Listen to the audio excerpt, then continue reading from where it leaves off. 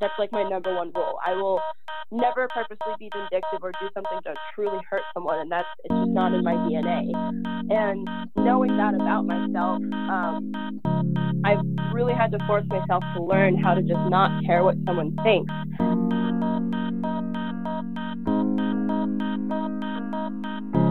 Next interviewee we have is Chloe Alpert, the current CEO of Medinas, a data-driven exchange platform that helps large healthcare organizations monetize their surplus and short-date medical supplies.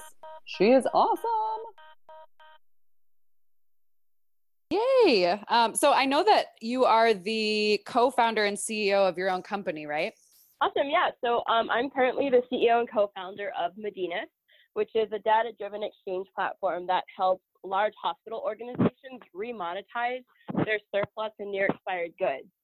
So we can help a large hospital sell its surplus to a low-income clinic or a nursing home at a heavy discount, which creates double-sided cost savings, which really helps our healthcare system save money, helps give people who might not have had access to care lower costs or just access to care that they didn't have before.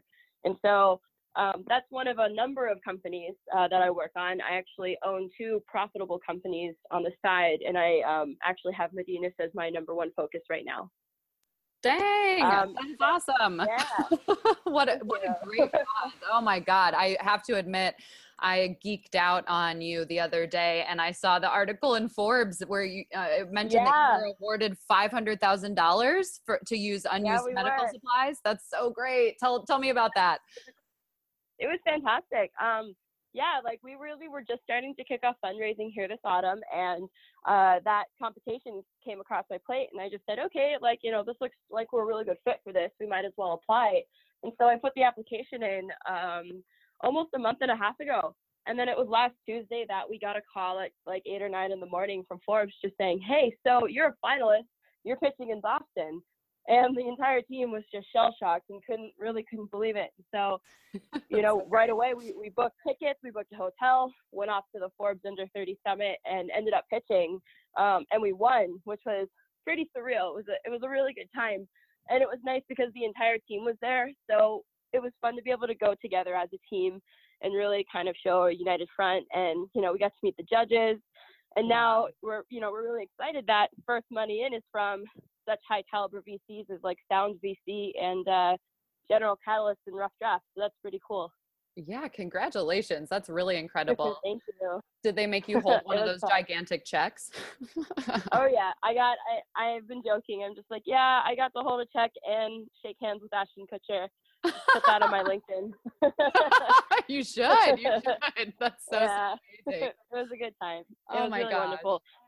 Yeah, the judges were all really lovely. I really liked it. And, they asked very good questions. They all kind of leading up. They did a lot of research. They really grilled us on stage. So it was a lot of fun. That's really fantastic. Wow.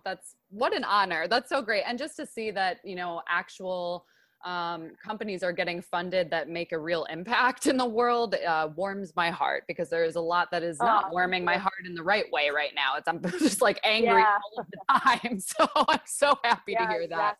I am going to jump into, our questions about gender disparity and, stuff like that you've seen throughout your career. Mm-hmm. As a founder or as an owner of several companies, how have you seen this in the industry? Have you seen it? Have you experienced it personally? And also, have you seen any differences in how women are treated in different positions, like engineers versus founders or other positions? Yeah, yes to all of the above. I've seen tons of differences.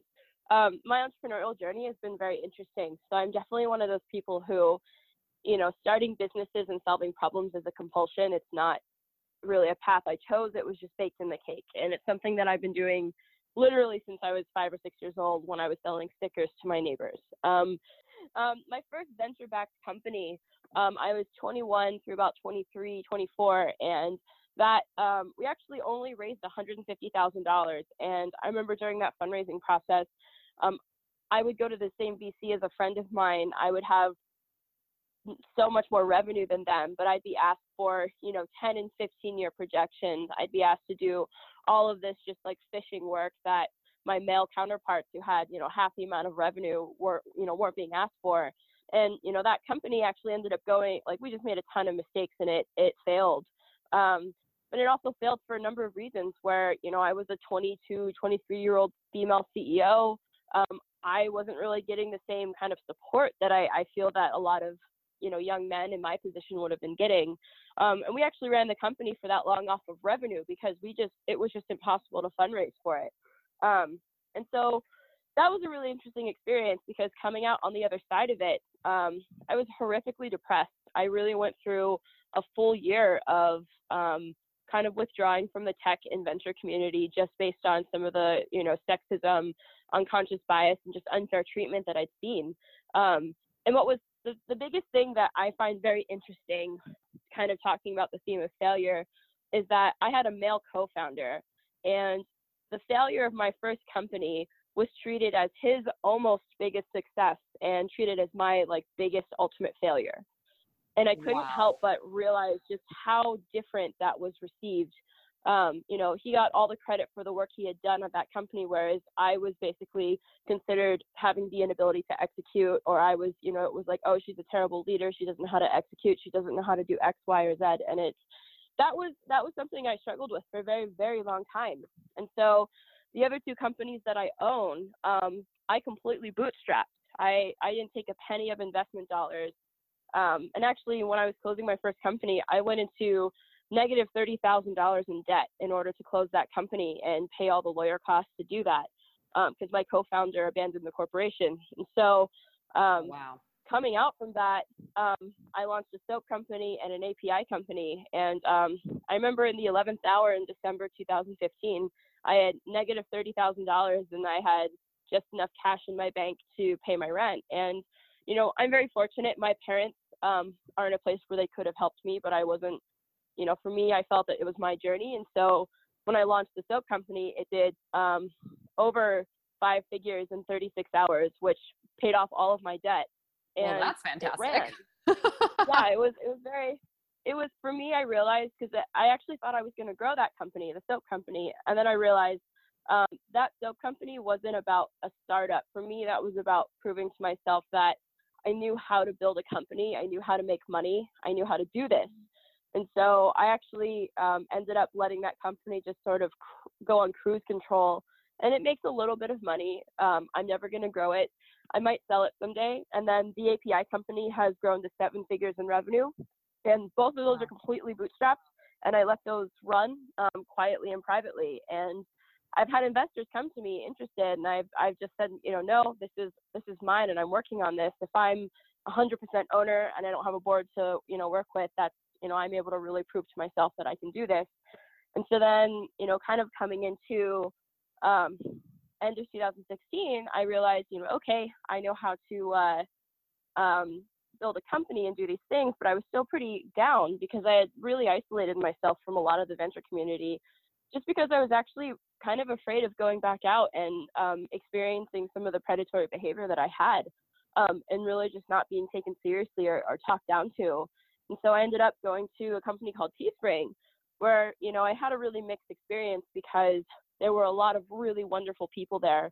And then there were a few not so wonderful people. And this was also a company that was going through a little bit of a tough time. And so, you know, I think as a lot of tech companies, they have sometimes difficulties with women in tech. And I can see them trying, but, you know, there's still areas of, you know, I would say something and then it would be completely ignored, and then someone else would say something and it was taken seriously, and it was just this consistent thing. And so part of the reason I took that job was part of the reason I took that job was I wanted to meet some new people, and that's actually where I ended up meeting my co-founders for Medinas. They're all Teespringers, and and what I'm really excited about is this team that's come together are all very, very hyper aware of issues for women in tech and unconscious bias. And that was something in my first venture-backed company that failed. We couldn't really talk about. Like, my co-founder didn't really believe me that was a thing, and like wouldn't take me as seriously. And what's really great is that I trust my current co-founders just with everything, and they understand it. and we're already working through tools. When we walk into a room, everyone assumes our CTO is the CEO because he's the tallest white guy. Wow. And it's ironic. And for him, you know, we've talked about this, and he finds it hilarious, and he doesn't even realize it because he said to me, he's like, I just know you're the CEO. It just doesn't even cross my mind. And so I work with a coach out of New York. Her name is Jennifer Iannolo. And I mean, we're going to do a couple sessions with her where it's like, hey, you know, how do we, when we walk into a room and everyone starts shaking Tim's hands and thinking he's the CEO, how do we pass that off gracefully? How do we, you know, show that balance outside to really, you know, help it? But I have to say, you know, kind of, I've been a little nervous coming out of the gate with a venture-backed company because it's a very different scenario. You have to deal with investors, you have to deal with the board, and, you know, I'm the youngest person and the only female in our company. So it's definitely a very, very different world for women, and it's scarier, it's more difficult, and it's just tougher. So I think any woman who's setting out on any sort of an entrepreneurial journey, especially one that deals with investors and is taking that startup model, you know, there's a little bit of, you have to be twice as good or be so good they can't ignore you. And that's hard. Yeah, I mean, that's the understatement of the year. It sounds very, very hard. You know, but first of all, I just want to say congratulations for almost immediately getting back out there and, like you said, running your own gigs for a little while and kind of getting yourself back out there, because man, it would have been a real shame if we had lost you early on there with that first experience. It also sounds like your first co-founder could use that coach that you're about to work with in New York. Yeah, I think we're all young and we grow. Yes, yeah. Absolutely. So did you have like a turning point moment, you know, throughout this process where you said, you know what, as you know, nervous as it makes me, you know, to kind of walk back into this predatory behavior, as you called it, I'm going to do this anyway because I believe so much in my idea? I mean, what really got you to that point where you're like, I'm going to do this even though it's scary and hard? So I think a lot of the doubts, and like I work with a lot of female founders who are either peers or like people like pseudo mentor. It's a lot of insecurity, and I think a lot of young people in general have insecurity. And I think some of the best advice I've gotten from someone who's very close to me just said, look, you just can't care what they think of you. And you can take that in one perspective, and that can actually be a little dangerous, but there's kind of an extension of that. And for me, I look at it as, you know, number one, I will never purposely be a jerk. That's like my number one rule. I will never purposely be vindictive or do something to truly hurt someone, and it's just not in my DNA. And knowing that about myself, I've really had to force myself to learn how to just not care what someone thinks, because it really just kind of comes down to, yeah, there's going to be someone who's going to look at this blonde chick surrounded by a bunch of guys and think that she's the token girl that they put on the pedestal to help them get some, you know, diversity capital. And you know what? I can either change their opinion by being who I am, and if they still doesn't change their opinions, what does it matter? And so long as I know at the end of the day that I worked hard, I'm a good person, and I always try to be a good person, and I can own my mistakes and own my fallibility, who cares? And it's really easy to say, but I think whenever I encounter a situation where I catch myself with that fleeting insecurity, or I really feel that kind of emotional rise in me, I just go through this mental process of saying, okay, you know, does it matter? You know, does it truly matter? How does that affect you? How does that change anything? You know, this person isn't willing to see the truth. This person isn't willing to look at the data. Is that really your problem? Do you care? You know, if they're not going to. And at the point, it's like, you know, I can only control my reaction. And it's a tough exercise that I think over a very, very, very long amount of time I was able to achieve. I really do think that it took me about 2 years to be able to get to a point that I can do that in a functional way. It was really a journey to get to that point, because I still have moments where something will happen and I'll just think, oh my goodness, you know, they think I'm terrible, or, you know, it doesn't matter all of the good things I've done, you know, because of this, they think I'm awful, or, oh, my first company failed, they think I can't execute because this person said I couldn't, you know, like it was really just a long process of, you know, heads down, hard work, just realizing that, you know, people can be shitty and there's nothing you can do but control your own reaction. And what's tough is like I have seen women fail and they kind of disappear, and a lot of people in the startup community will write them off and really won't bring them back into the circle until they've done something again. And it was very funny for me just because I saw how after my company failed, you know, my male co-founder didn't really have much of a problem being accepted because he was the guy, whereas I was the girl. And, you know, people just thought, oh, they wrote me off. They just realized that, you know, her company failed. She's not interesting anymore. And despite the fact that I had owned, you know, I still own 2 operational companies that are profitable, and I keep those very quiet just to kind of see who was interested in me as a person. And then, you know, kind of going forward now, Forbes kind of outed us. We were going to be in more stealth mode. It's fascinating to see who comes out of the woodwork now. Oh, really, I bet. I bet. Yeah, it's a very long process of just, you know, heads down, hard work, you know, good morals, and just not caring what other people think. So for all the women out there who will listen and, you know, say, oh my God, that sounds amazing, but how do I even start that 2+ year process of being able to separate from that and let go? I mean, do you have any advice for like, what's one step you can take to kind of get in that mindset? Yeah. Working with my coaches, I think has really helped me. And what I really like to do is focus a lot on my weaknesses. And, you know, I think that you should always have a balance of focusing on your weaknesses and your strengths. But really what I did with some of the coaches I've worked with is just identify my major weaknesses. And what I'll do is, you know, I think the first time I worked with a coach, I identified 3 major areas that I was very, very weak. I interrupted people a lot. That was really difficult. I wasn't a great active listener. And then the third thing was I emotionally reacted to a lot of the information given to me. And so we kind of identified those as the 3 biggest areas I needed to work. And I think I was 22 at the time. And so we focused immediately on the emotional reaction one.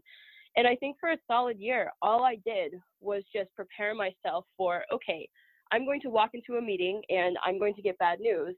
And I have to catch myself when I feel that emotional reaction. And so I think what a lot of people do is they try to solve all of these things at once. And it's really not going to be possible to do that. And I think for me, really focusing very specifically on one skill at a time and really honing in on that weakness and spending all of my time, you know, in 6 to 8 months, I was really able to make a change in that weakness.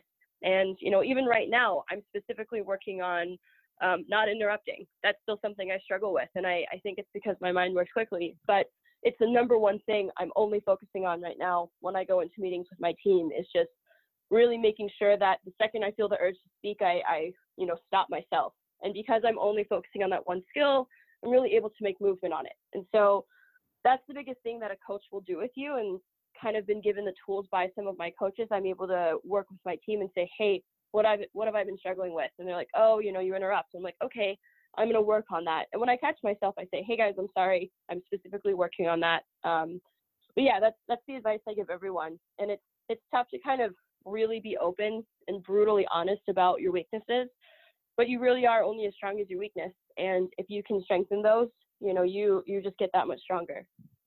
For the folks out there, you know, you mentioned unconscious bias a lot, which I think we all deal with. Do you think that there is a way, you know, other than the individual kind of learning to work and develop on yourself and not care too much about those moments that happen, is there something we can do on a broader scale as women together to help fight that? I mean, what's your perspective on that? That's a great question. I don't know what women can do independently. The only solution I feel like I've been narrowing in on so far is having really incredible co-founders who really look at all of us as a team. And as far as dealing with that unconscious bias, it really helps being able to walk into a room with my team and know that we're a team and really demonstrate that to the people in the room. And then they're really able to see that, yeah, you know, they defer to where the knowledge came from, or, you know, we give credit where credit is due. And I think, you know, investors really can't ignore the really good chemistry and the fact that we have that really strong respect amongst each other. And I really have to credit my co-founders for taking that as seriously as they do. They really, really have embraced the the perspectives that I've given them on, this is why it's difficult, and we're going to walk into this meeting, look for this, and then they notice it. And they, instead of just noticing it, they've really worked with us as a team to take steps to help. So when we kind of step into a situation, we're really seen as a unit. And so I think that's the beginning of it. I think unfortunately, it doesn't matter how strong you are as a woman, you're going to be outnumbered by men in tech for the most part. And like I said, sometimes people just decide things about you that you just can't control. And I think it really kind of starts with the younger generation that's coming. They've really got a choice. And as they become the leaders of tomorrow, they can either decide to be a part of the solution and really, look at the people they work with based on merit, or they can perpetuate the problem. And so right now, I think it's really just, I've got an amazing team that I'm working with. And it's an amazing team that, like, I'm willing to go to bat for, and I know they're going to go to bat for me. And that's what I think is kind of the start. So we've talked a lot about, the sexism and kind of gender disparity in tech, but there has been a lot of media attention lately around the culture of sexual harassment, particularly in Silicon Valley. So many women have been much more willing to speak out about that. Have you seen that in the tech world at all, or known anyone that's experienced that, or even just read any of the media that's been out on that? What are your thoughts? I'm a statistic.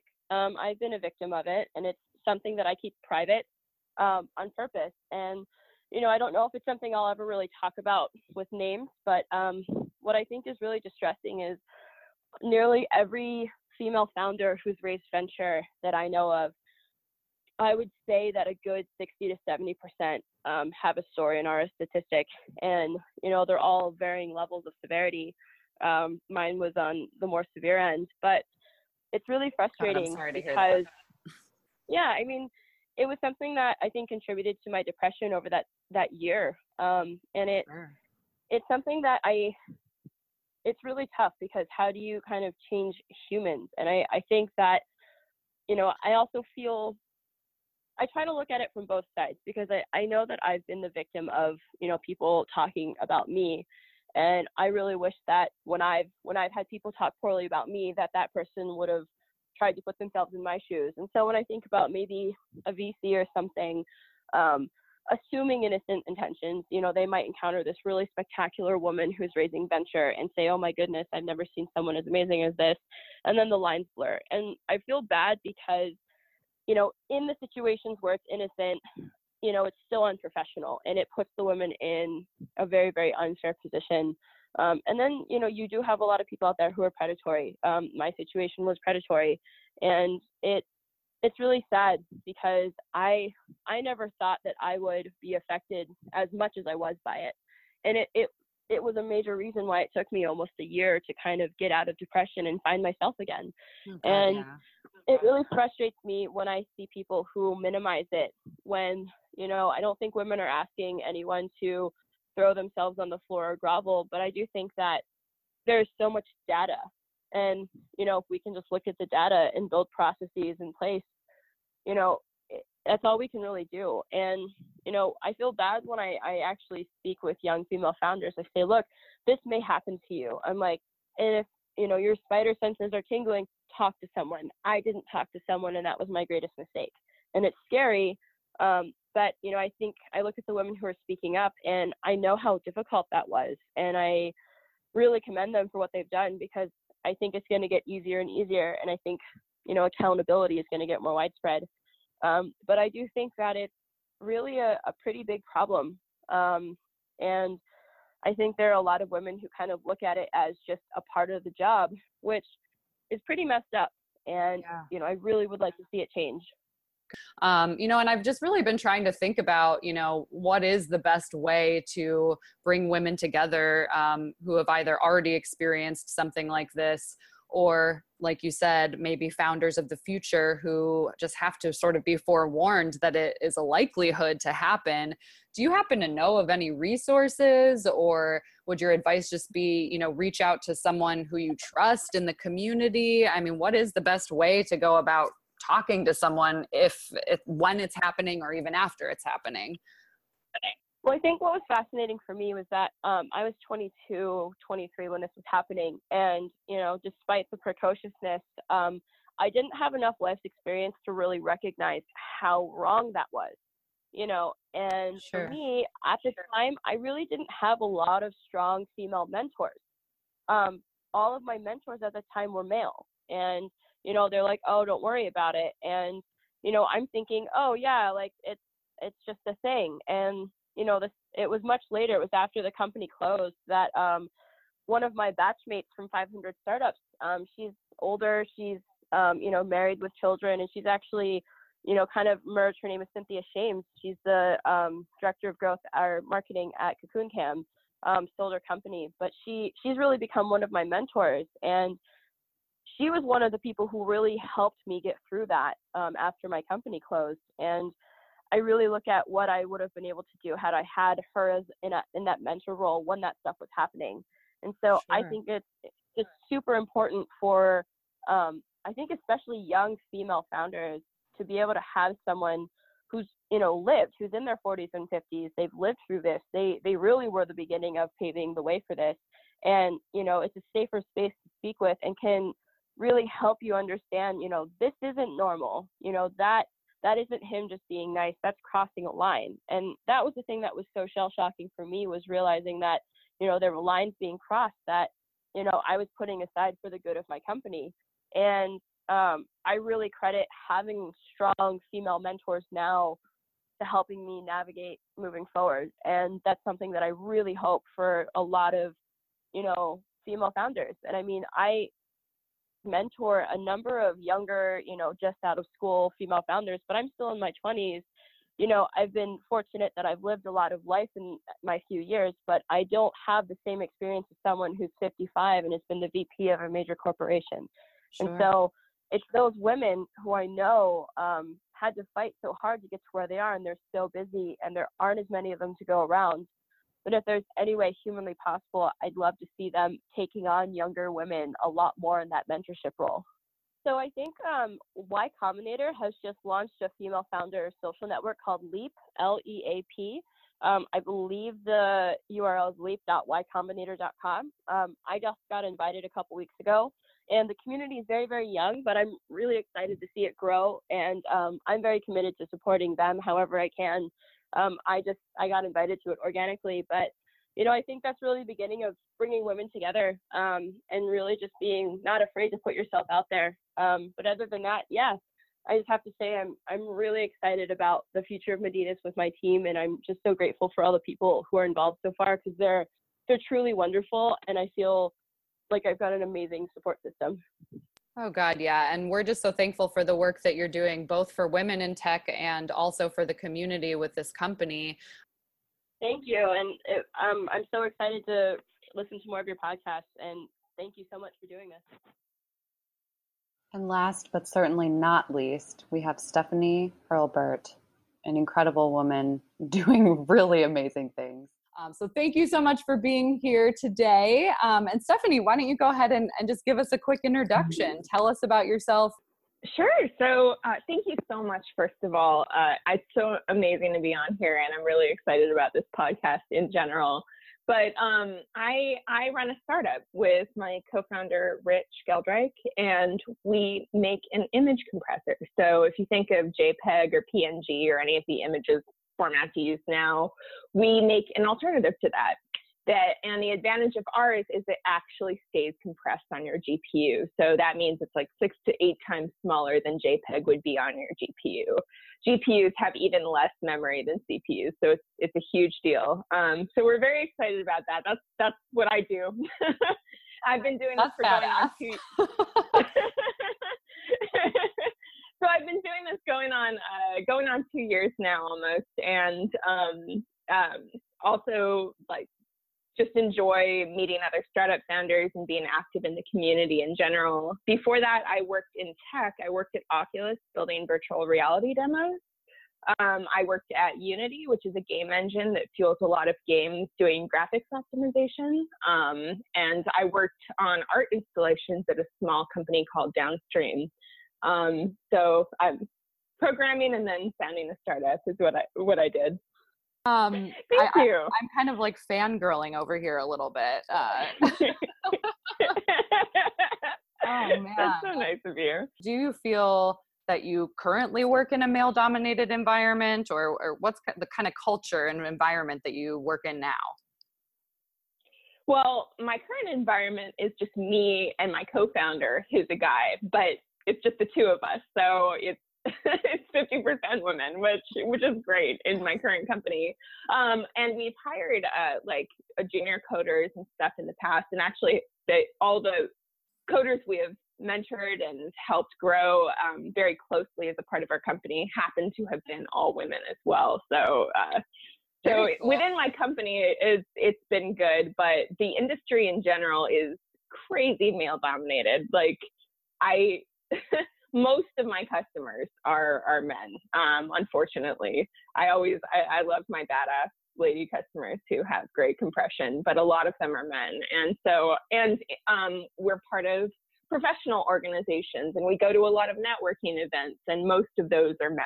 I think C++ and like low level computing tends to be even more male dominated than the rest of the industry. Wow, that's interesting. I didn't realize that. I mean, with compression in particular, how do you see that changing over the next 5 to 10 years? I mean, I'm jumping the gun a little bit, but in terms of image compression in general, I mean, how do you get more women clientele or women involved in that particular field?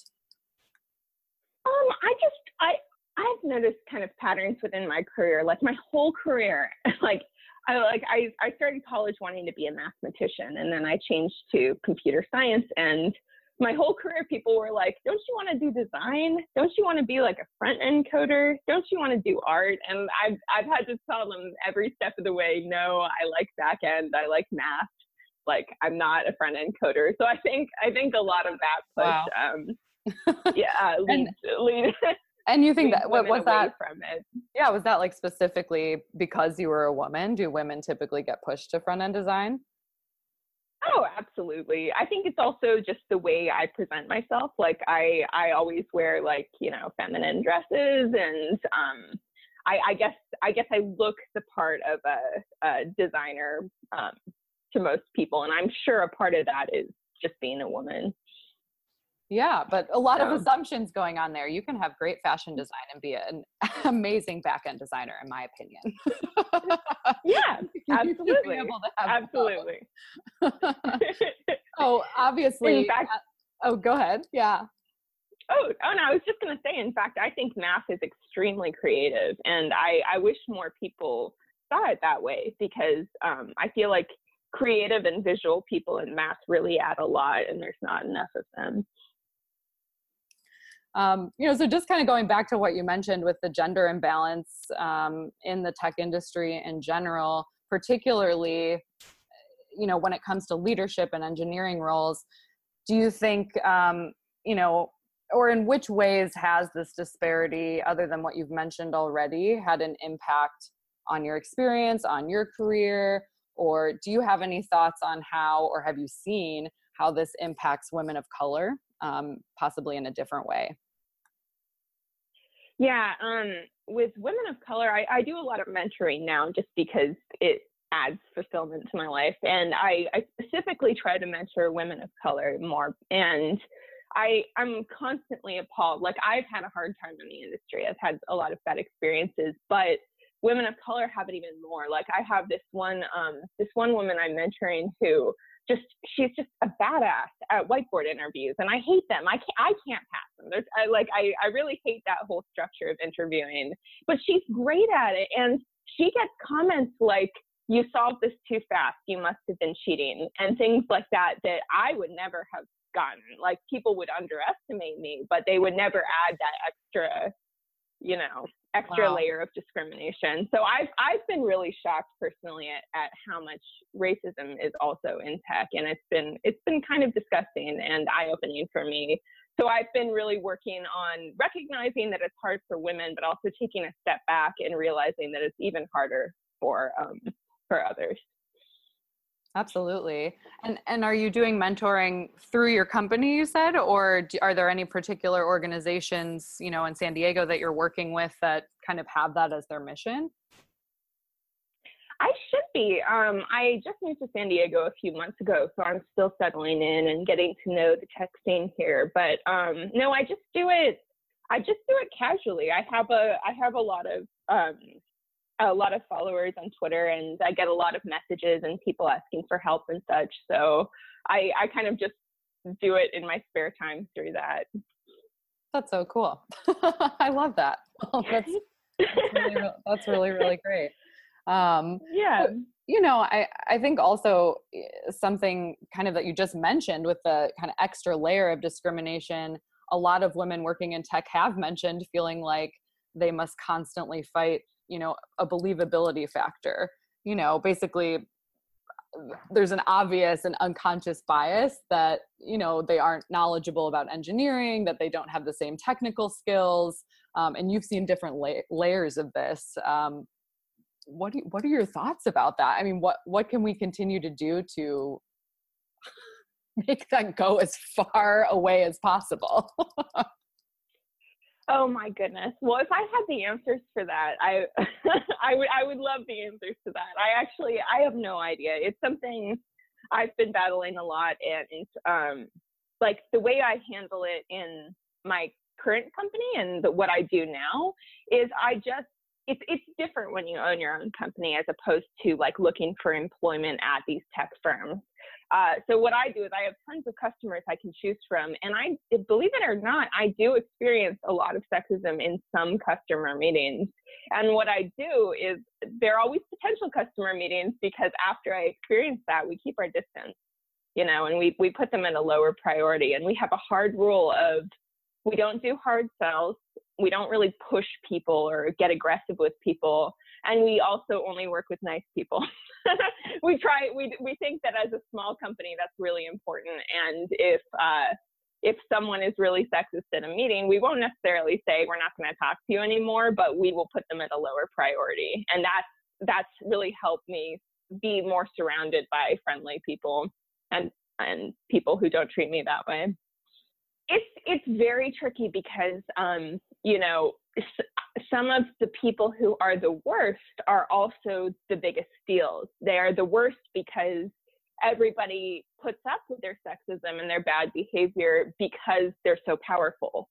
So it's often not like the little guys that are really bad. It's the big deals that just have this ingrained in their culture. So it sounds intuitive, but it's not. It can be very hard to walk away from certain deals or deprioritize them. Wow, that is really intimidating. I can't imagine that type of decision. Yeah. But I'm fortunate in that my business partner, Rich, he's like just as, if not even more, he's very feminist, and he's very like, he rants after these meetings more than I do. And he's like very passionate about this is wrong and we need to change this in this industry. So having his support makes it a lot easier. Oh, that's so great. How did you guys find each other? Yeah. We actually found each other through talking on Twitter one day. He had posted something about how a certain company was so great and he loved it. And it was a company that I happened to know was actually pretty sexist and not great. And so I actually just messaged him out of the blue and was like, hey, I think your article was a little off. You don't know a lot about this. And he was super open to it. And we just had a great conversation and kind of hit it off as friends, and also had the same exact interests, and eventually founded a company together. Yes. See, discourse works. That's so awesome. It does. Yeah, it does. I believe it.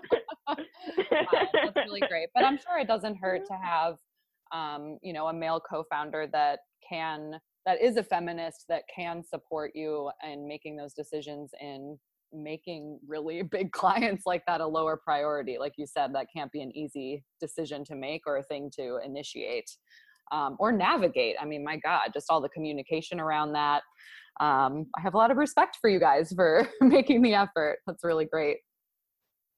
Absolutely. And we're fortunate that at this point, we're established, and we don't, we can kind of pick and choose our deals, which is part of what makes that work. So absolutely. Yeah, yeah. So obviously, I'm sure you know that there's been a ton of media attention around the culture of sexual harassment, in particular, present in Silicon Valley. Um, Thoughts on this? Any things that you've experienced or witnessed kind of in this arena? Are you empowered by the fact that lots of women, founders, CEOs, et cetera, are making themselves known and speaking out against this? Or what do you think? It's definitely a big problem, and I've experienced it firsthand in several ways. Like, I had a professor sexually harass me when I was in college. I had a manager sexually harass me for months at one of my jobs. I've had sexual harassment all over in the industry. Like, I've experienced it a lot, and I've even experienced it once or twice with potential customers, which is just like appalling. Like, why would you do that when you're trying like this in that? Not the best way. Yeah, not the best way. That is not how you get a deal. That is how you don't get a deal.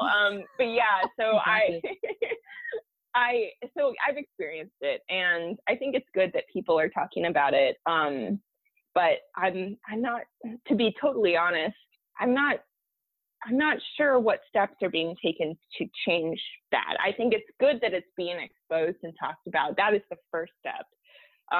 But I hope to see things change in good ways.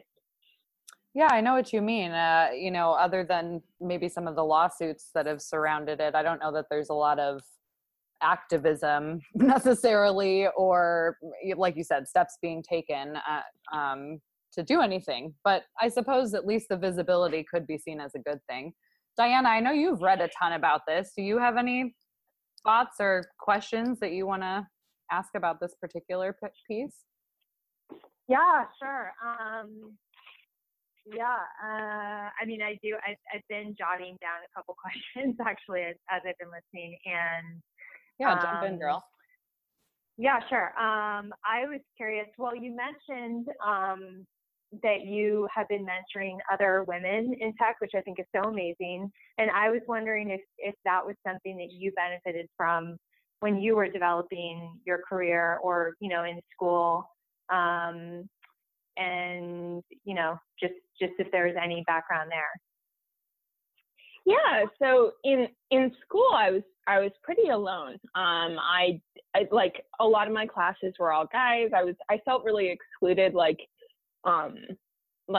it was always pretty awkward to go to study groups and stuff like that as the only girl, especially since they were very casual a lot of the time. So I was pretty alone in school. And then in my professional career, I had this amazing mentor. His name was Eric Hackborn, in my first job. And he kind of took me under his wing, and like is basically the reason I'm in C++ now, and taught me a lot, and kind of showed me the value in having someone that spends that time on you and helps you. Like, in this age, there's information everywhere. You can find a lot of information about any topic, but having someone distill that for you and also provide that personal recommendation is just invaluable. So that kind of showed me. And after that, I just kind of went on in my career and always remembered that experience, and also remembered how I didn't have that for many years, and I wanted to give that to other people. Yeah, that's amazing. Yeah, and that seems like, I mean, maybe one positive thing women in tech could start doing more of. I mean, I've seen it myself, like there's definitely a bunch of groups out there right now to kind of bring women in tech together, and it's really been amazing to see that and try and participate in those. So seems like one. Actually, I think another positive thing is I started this initiative, this mentor list. So it's this post where it has literally hundreds of mentors who are happy to give their time to help you. And the thing is, a lot of women in tech are really at least a lot of women in tech I know are very bogged down with a lot of requests, and it's already pretty hard on them, and they don't necessarily have a lot of spare time. But men in tech do. a lot of men in tech are like sitting and nobody's reaching out to them, and they're doing all right.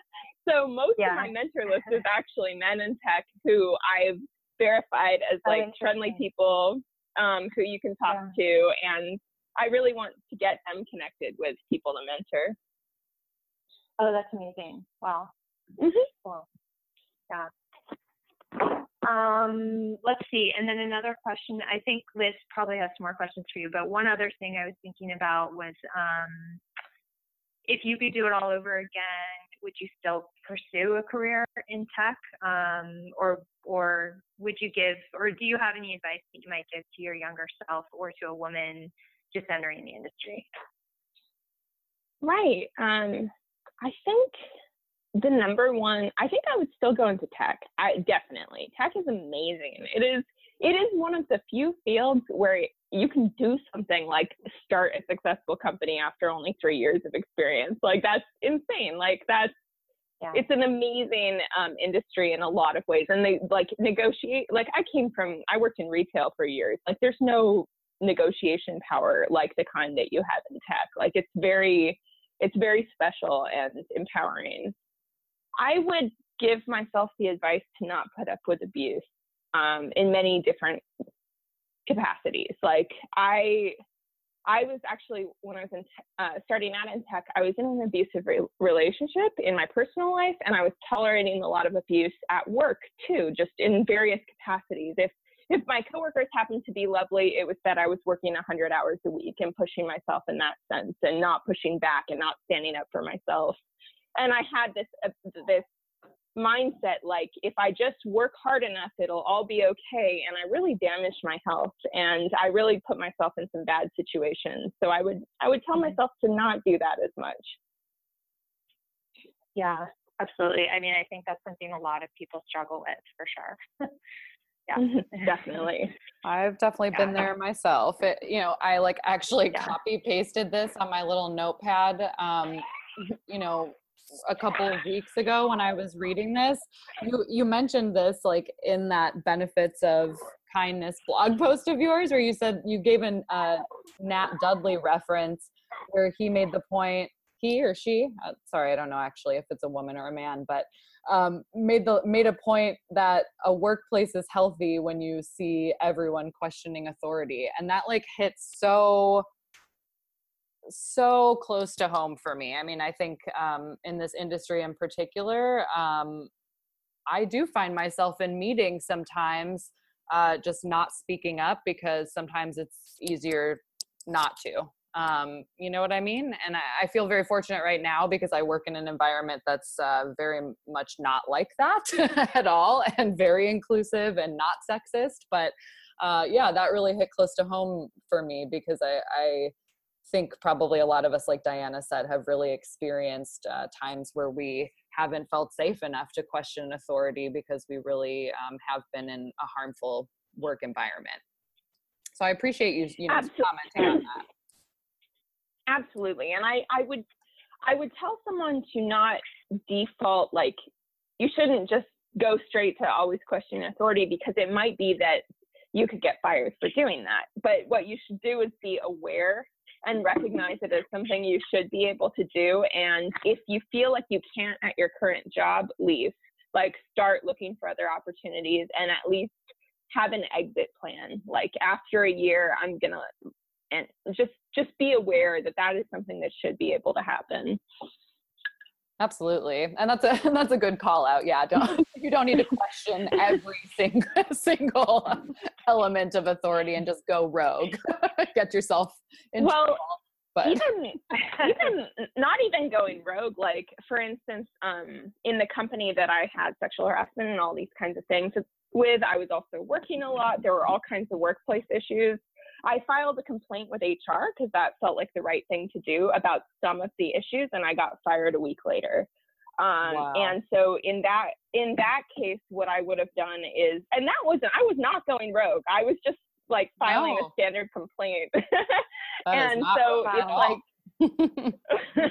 and so it's just, you got to be really careful at some of these companies, and just get yourself to safety and focus on safety, number one, and getting yourself in a good place. And then you can feel free to question and do everything you need to do. Well, that's really, really great advice. And Yeah. God, that's terrible. I'm so sorry that happened. I know. Yeah. Jeez. Disgusting. God. Yeah, it was really bad. Yeah, that's terrible. I'm so sorry that happened. I was curious if you had any commenting on, just all of the things we've been talking about, but in the context of the VC world. But with VCs, it's interesting because I've been a little removed from that world, because one of the policies at my company is we do not accept investor money of any kind. It's just me and my business partner, and that's the only stakeholders in my company. And that has enabled me to have a lot of freedom from potential biases in the VC world, because I haven't experienced it, but I know there's a lot of bias out there, and you have to be really careful no matter who you are, just because VCs can be, if you get a bad VC, it can really hurt your company. They can be very controlling in general, even if there's no sexism or bias. So anyway, yeah, I'm very passionate about enabling entrepreneurs to not take VC money and look at other routes for funding. And that's something I always try to help people with. That's great. What are some of the other recommendations you might give entrepreneurs out there looking for alternatives? There's so many different ways to fund a company outside of VC. And I think tech is a unique space in that sense, and that it's even easier. Like, I don't need an office. I don't need a 50-person support team. Like, I don't need a lot of things that other companies really need. I just need people to build the software and sell it, which is me and my business partner. And so I would recommend, like, one thing we did was we took contract work whenever money ran dry, when it was the early days of the business. And we're both programmers, and people need programmers. So it was kind of a really good fit for funding. And we could charge a lot and then take some months off to go write our product. So that's what we did. I've seen people shift to part-time in their job, or just build prototypes in their spare time. California and Washington State both have laws that say it's illegal to prevent someone from owning a side business, or from owning the work they do in their spare time. So it's really possible to do something like that. There's lots of ways. I could probably talk about it forever, but happy to answer follow-ups. That's great. That's really, really great. Yeah. I mean, at some point, I'd love to just hear more of your thoughts on that, because I think many entrepreneurs, especially women, would be curious to find these alternative routes, like you said. So that's really great. And I didn't know that about California and Washington. So that's really interesting. Yeah, absolutely. Like, you can put it in the contracts that says we own all your work, but it's void and it's completely unenforceable. And a lot of companies know this. It's not illegal to have it in the contract, but they can't actually enforce it. So definitely read up on the laws around employee inventions. And I guess the other thing is it's good in general to not build too much of a product before you have a customer. Like, we only spent 2 or 3 months building it out, and then got a customer to essentially pre-order it and pay for us to add features. And what they wanted was different from what we had planned, in a good way. And so getting money from customers even before it's built is a good way to know you're building the right thing. And also not take investor money. So it's win-win. Win-win, yeah, right, exactly. So cool. Yeah. What about you, Diana? You got any final questions for Stephanie here before we sign off? I don't think so. I mean, I think that really covers it. Thank you so much. I could talk to you forever. I know. I know. I don't want to take up too much of your time, but no, thank you so much, and good luck with your company. It sounds like it's doing amazing. It's so cool. Yeah, happy to. And thank you so much for having this podcast, and also having me on. Thank you.